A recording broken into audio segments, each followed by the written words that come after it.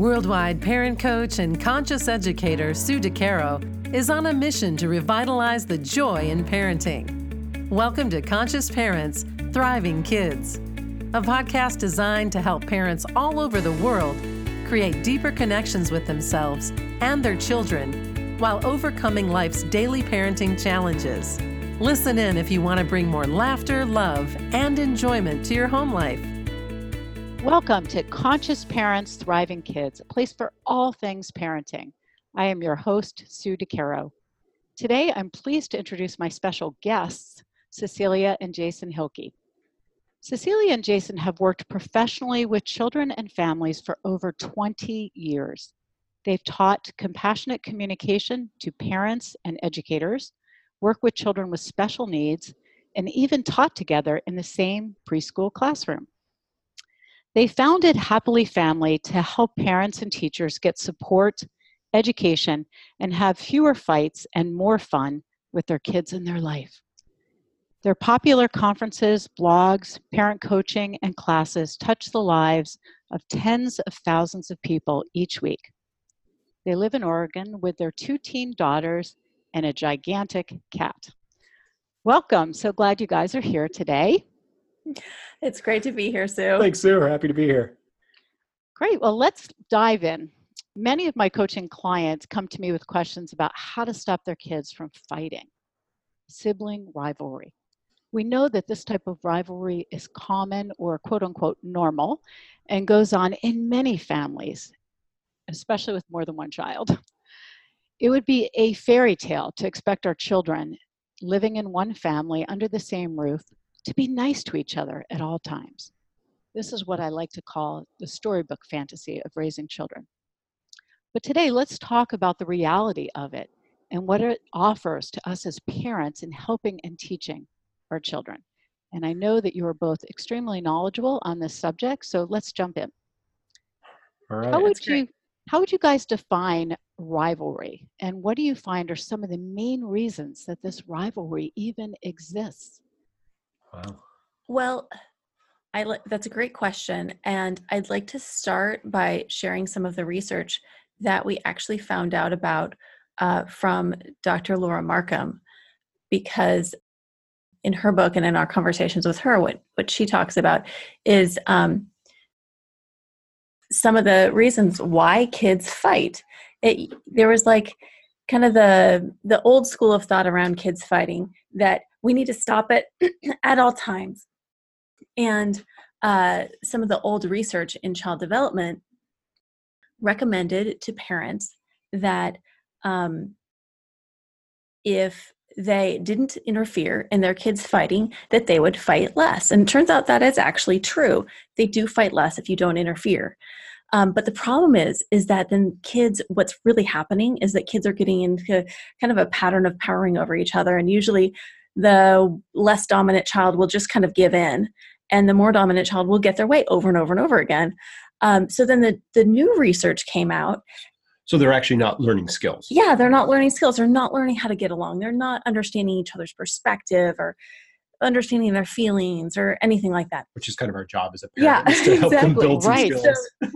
So the new research came out and said, yes, it's actually better for your kids if they are doing those fights that you come in and coach and do your emotion coaching and help them understand each other's perspectives and figure out something that's going to work for them. So yes, sibling rivalry happens. And if your kids are fighting, you could actually kind of consider that good news. These are great opportunities to jump in and help your kids understand more about each other. It's kind of like in the classroom when we were teaching, whenever we would hear some kind of conflict starting and like just raised voices or something, we actually saw that as opportunity. Like that was actually something good because it was an opportunity for growth.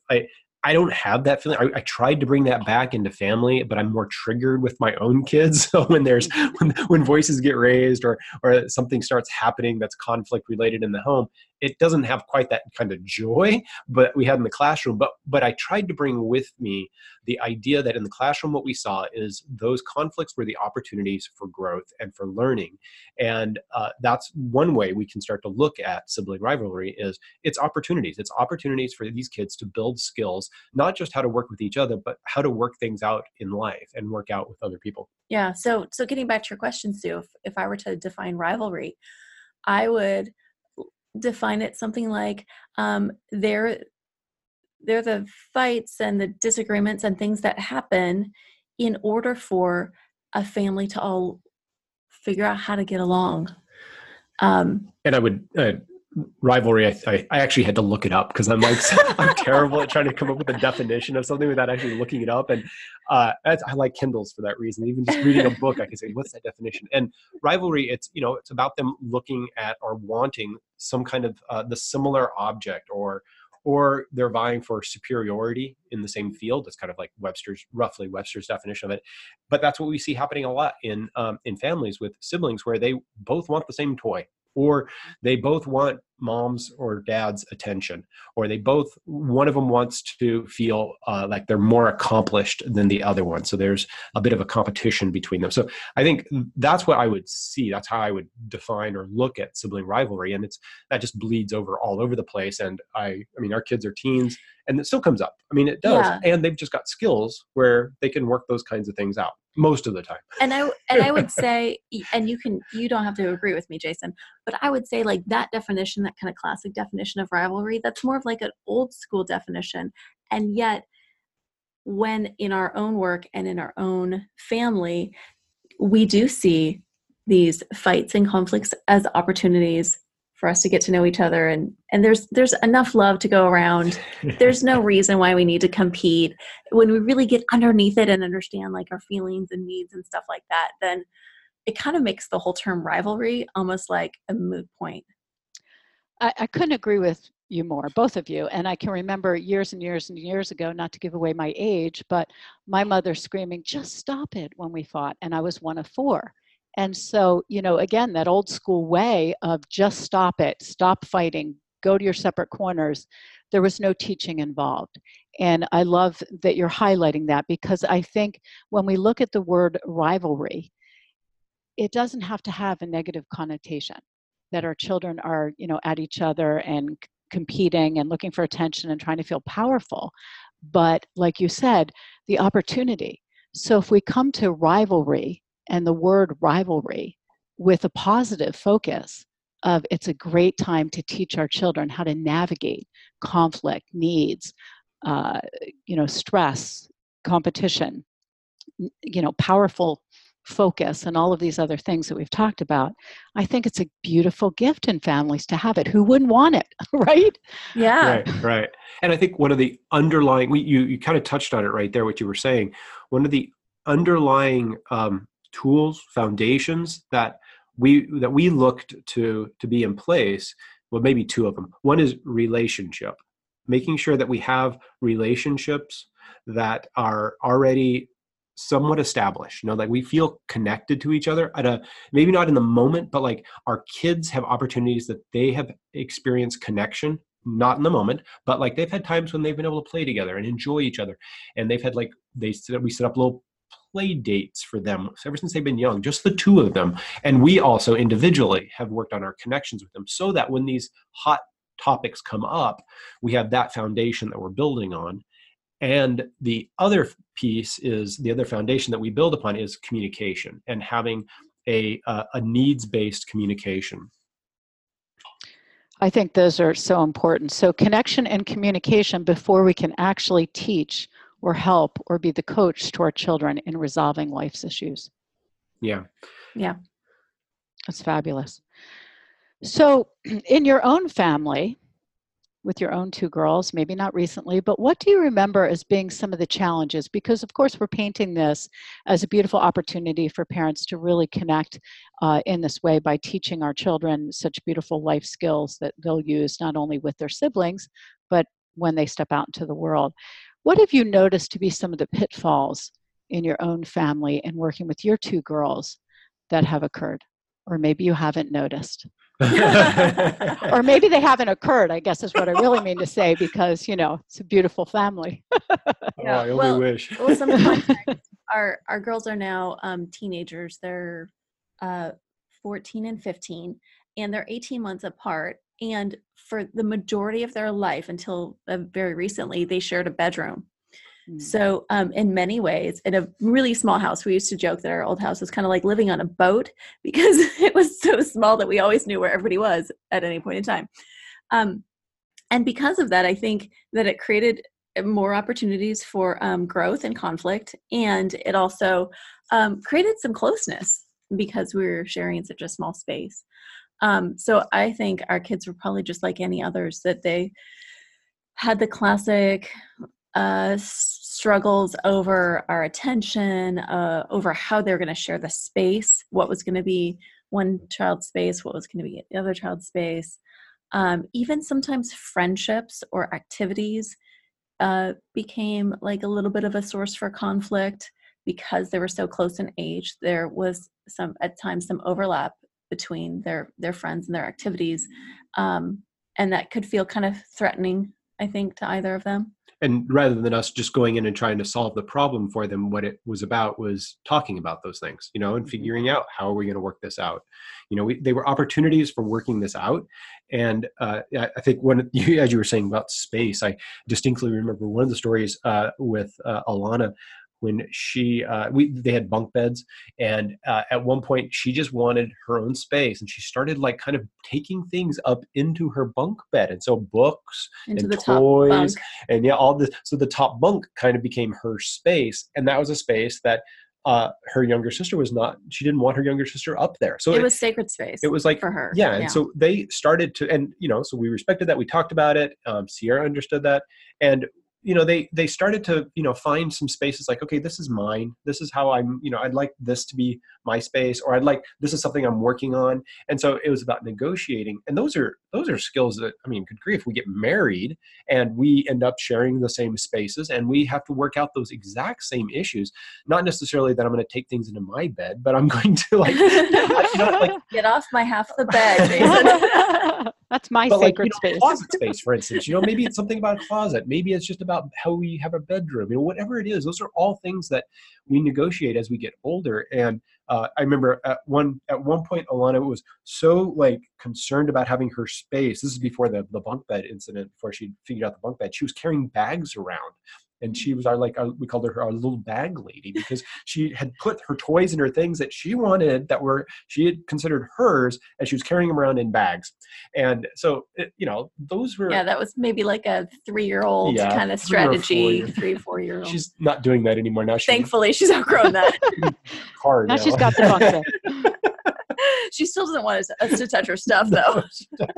But I think sacred spaces, you've hit on something so important, because part of, I think, coaching our kids and supporting our kids and teaching our kids these skills is helping them to get what they need in terms of sacred space. We all need space. And if we grow up on a boat, like you described, or even not on a boat, and we have, lots of space, we still can be in each other's, quote unquote territory, and not feel like we have privacy or space that is ours, that we can put our sacred books or special things, and no one will touch them. Yeah. I'd love to share a story, because we had to get really creative about creating space for each of our kids, especially for the oldest. She had that as more of a need than the younger one. So we often talked about, okay, where is that going to be? Are you going to go into the garage? Are you going to set up a tent in the yard? Are you going to play in the bathtub? The bathtub is your sacred space. Where is that going to go? And invariably she'd come up with an idea of where she was going to create some space. And one day she was like, okay, I'm going to use the tent in the yard. She was probably 5 years old at the time. She sets up the tent. She's got her books and her dolls and her pillows and everything inside. And the very first thing she does is, hey, Sierra, why don't you come in? Let's play together. Once she had that need met of I have this place that's just mine, I can control it. Of course, she felt filled up, and of course she wanted to share it with her sister.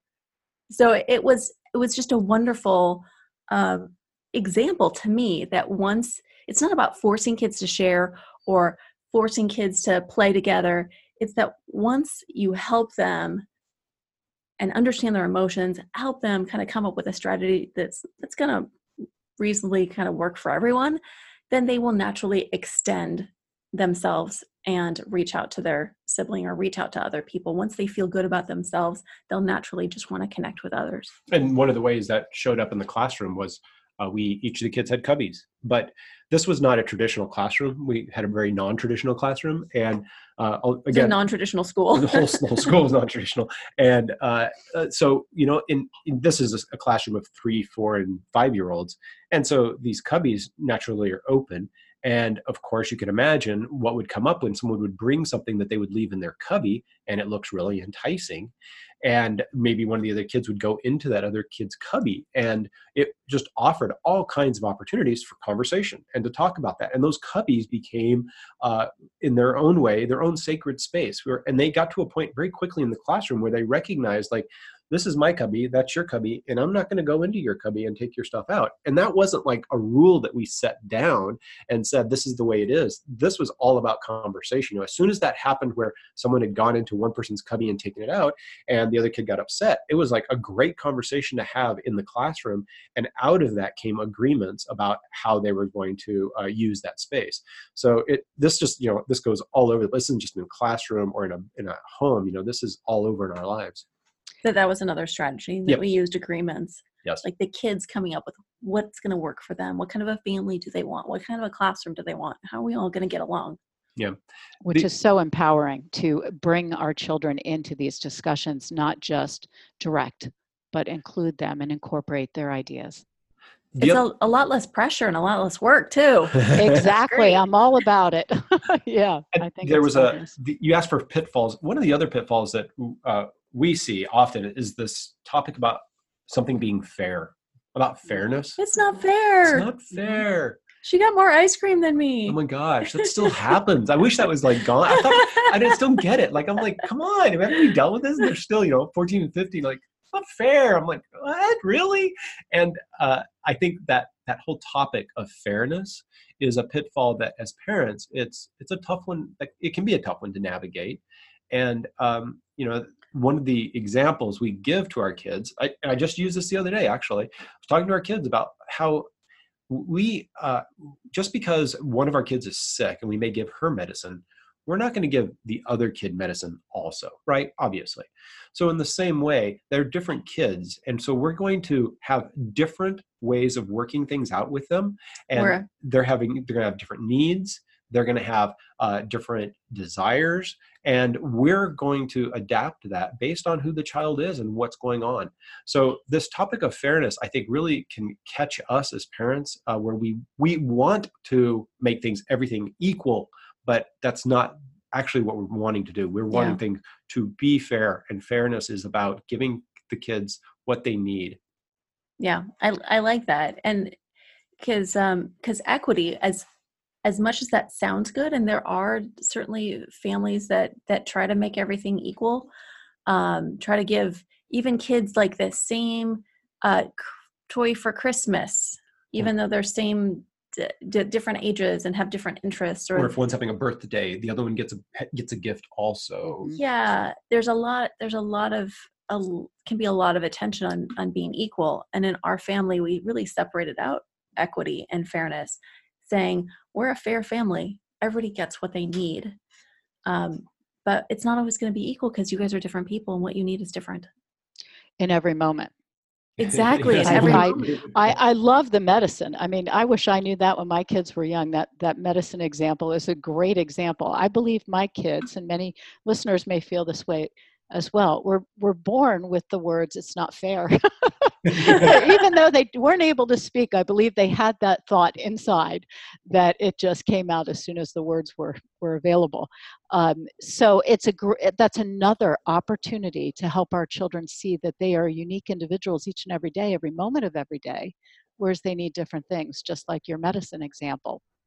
And that as conscious parents, as you both are, we and myself included here, that we try to reach that child or give that child what that child needs at each particular moment in time based on who that child is and what their needs particularly are. So I think that's a really important topic and thought, and I'm glad you mentioned that.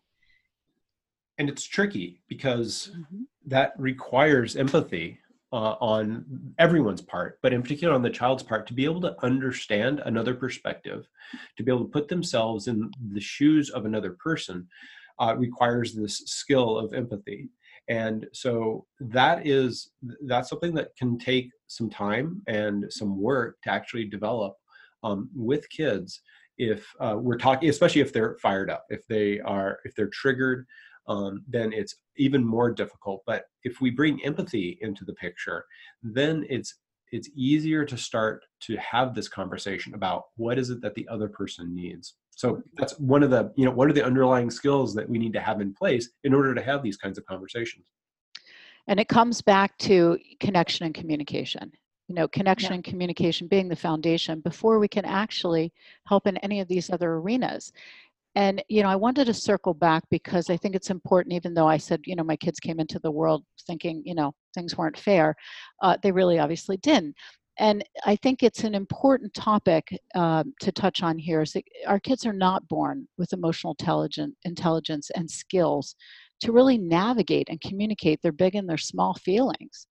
And these needs need to be communicated and navigated in some way that helps our children to be successful in their daily lives, out in the world, in their own families.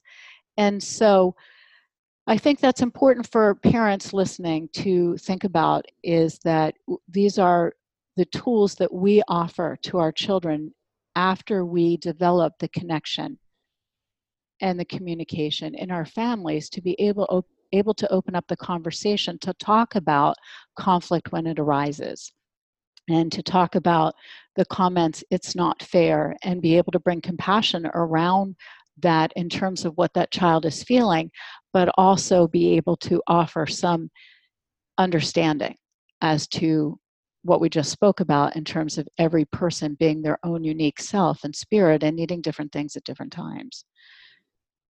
Yeah, I think that's hugely important for our long-term goal, to be looking at how can we help our kids develop the social and emotional intelligence that they're going to need for those moments in the short term, but also the moments in the long term.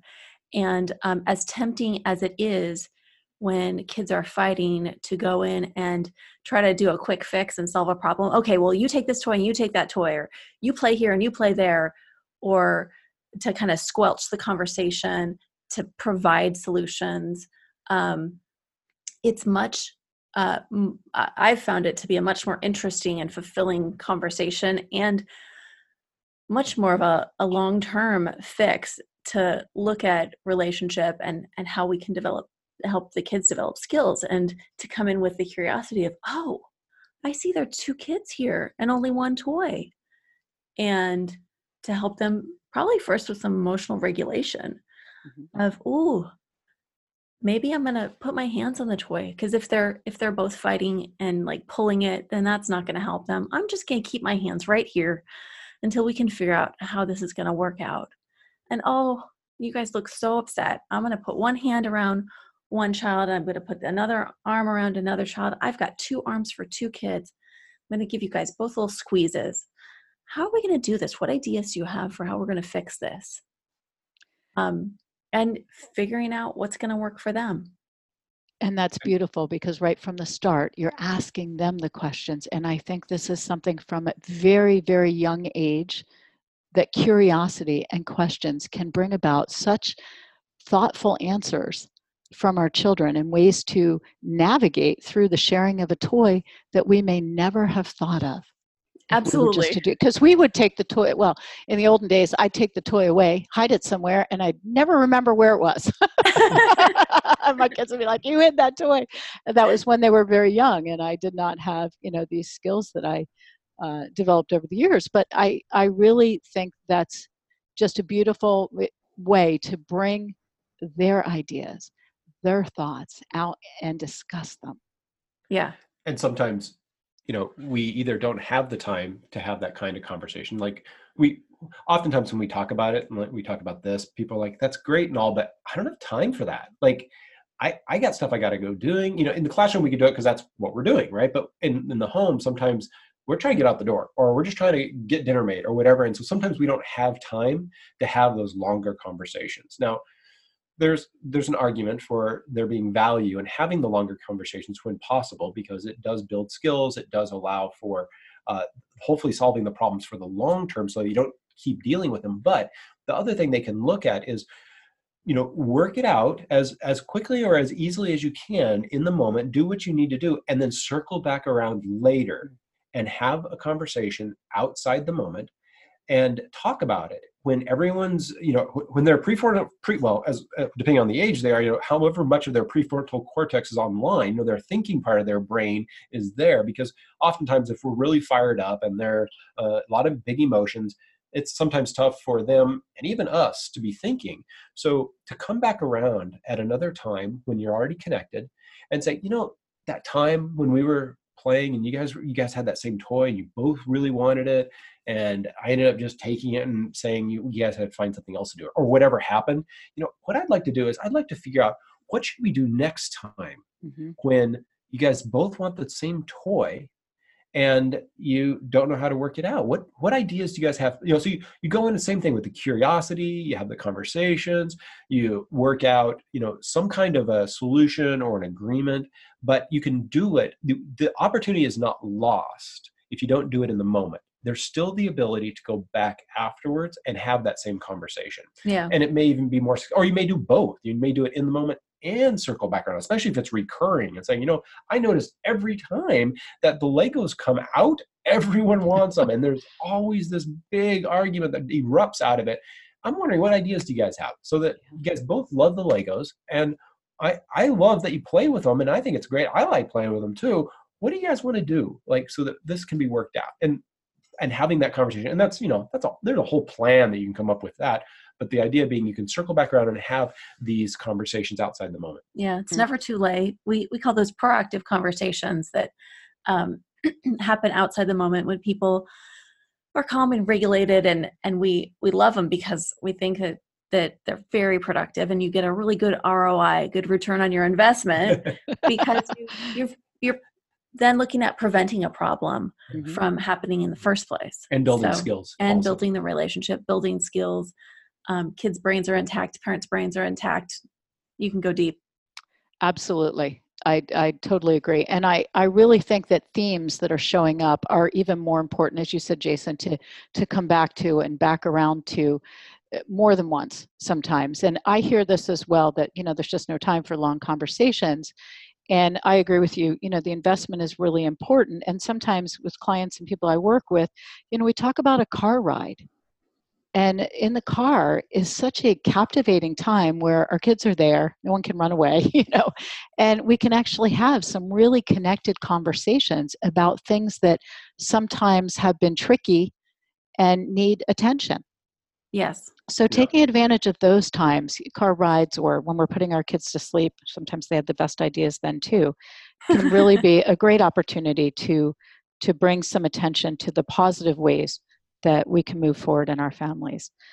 And I just wanted to share that my kids are 21 and 25, and both girls like you have, and they still come to me by phone with, can you believe Sid did this? Or my other daughter, can you believe Morgan did that? And start to pull me in. And, it never works. And so, it's just me reflecting back. Well, what do you think you should do about that? And never jumping into it. So sometimes, even with our older children, they may still bring us in, even when they're not living under our roof. But because we're connected and have that open communication, sometimes they feel as if we can be a sounding board. I think they'd like it to go a little further than that, like me take a side.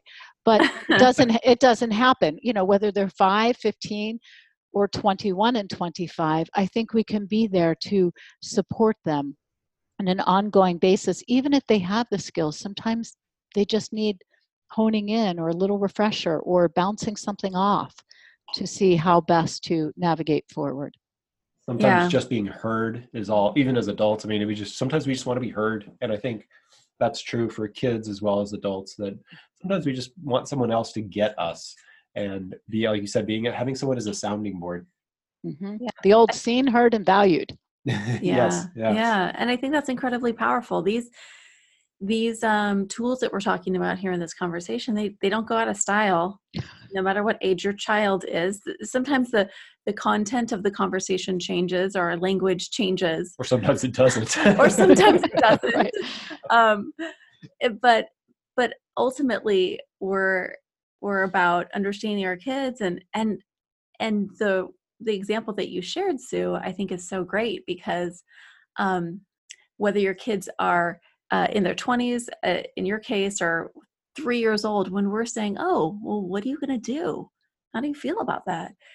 It sends them such a powerful message that you are a doer, and you are you can have an impact in your environment. You make a difference. You have ideas, you have thoughts, and you have feelings. And I think it really gives our kids a powerful message that they matter, and that they can go and change something that if they don't like it, or they have a voice. Or even just being able to work out the conflict. I mean, we saw at an early age, our kids being able to work out the conflicts themselves, like pretty quickly. And I was surprised by that. Like, we had no past experience as parents. We were new to that. Granted, maybe we were on the fast track because we were also teaching. And so we had a little bit of an advantage that we were able to try stuff out and learn things in the classroom that were similar. But I still was surprised when I would see them like go and approach the other one and work out whatever the problem is or the conflict is. And I'm like, oh, that not only is that great for me because it doesn't involve me, but that says to them, like, they have control of the situation as well. They have an impact. They're powerful, and they have the ability to be able to actually work these things out without us on their own. So that's like a big skill that I would say translate into life. Those are the life skills that we're really trying to teach our kids in the midst of this sibling rivalry. Mm-hmm. I think that's beautiful. And it goes to kind of the all-encompassing umbrella of we believe in them. We know they are capable. And that message goes so strongly, I think, into their core when we consistently come back to that and navigate in that way, that we believe in them, we believe they're capable. And, we're just there as ushers and support systems to help them through. And I think, I want to circle back to just something that keeps jumping out at me, and that is the idea of expectation. And I think it's really important as we, wrap up here, that we remember that we can expect to have some sort of conflict or rivalry because it's natural, but how we come to it in terms of thinking of it as an opportunity, as we started this conversation with, and not looking at it as a negative, something to fear, something to, quickly shut down and move away from, can really make the world of difference in our home, with our children, with the connection, with the focus, and how we develop these skills with our children. Yeah, I couldn't agree more. And I'd like to think of Dr. Harville Hendrix, who invented imago therapy. He works with married couples, but what he says is that conflict is growth trying to happen. And that was such a beautiful way to kind of normalize conflict, whether you're talking about in a marriage relationship or in a sibling relationship or just families in general. Conflict is growth trying to happen. And what you said there reminded me about a meditation that I had. I don't know, this is a while back. I was trying to remember the source of this. I should find it, but about suffering, and that suffering is, and I feel like I'm suffering sometimes when our kids are fighting. I'm just suffering, and I'm just frustrated, and there's all this going on. And suffering is being in something and thinking it should be different, rather than being in it and just accepting it for what it is. And when I accept that sibling rivalry is going to happen, the suffering, it's still not pleasant, but it's not the suffering that I was dealing with before. So I should get more clear on that exact quote. But. And it's that experience of kids fighting is not a sign that I'm doing anything wrong. It's not a sign that I'm a bad parent, bad mommy. It's not a sign that I've made mistakes. It's it's a sign that there's an opportunity that kids can use to understand each other and go deeper and build the relationship. And it's not, we don't have to suffer. We can actually see it as opportunity. Yeah. Right. Don't fear it. I really like what you just said. Conflict is growth trying to happen. And I think if we look at that in respect to rivalry, we'll have a whole different perception about it. And when we come to it with different eyes, we bring just a different attitude toward it. And I think that's really important. So thank you both for being on my podcast. And I know that you have a special gift for our listeners, and I would love for you to share what that is and how they can get it. Sure. Well, during this conversation, we briefly talked about helping kids calm down if there is a conflict. And one of the tools that we've used. We're helping the parents calm down. That's true too. I use this still. Yeah. So one of the tools that we invented and used in our classroom and in our home, we call the calming plan, which is a personalized plan that you can make with each member of your family of things that they want to be reminded of when people have flipped their lids, when everybody needs to take like a little break. And it's got ideas in there. It's not just like, it's got ideas, here's something to fill out. A worksheet. There is something to fill out, but it's like got great ideas, which is the thing that I usually lack. And so I like to be able to look at this long list of ideas and pick out the things that help me calm down. And then our kids can also go through and figure out things that help them calm down. Yeah. So we'd love to give everyone who's listening here on the podcast the free gift of downloading your own calming plan that you can use in your family with your kids to help regulate some feelings. And if you want to go and download that, you can find it at www.happily, that's happily like happily ever after. happily-ever-after.com/thriving.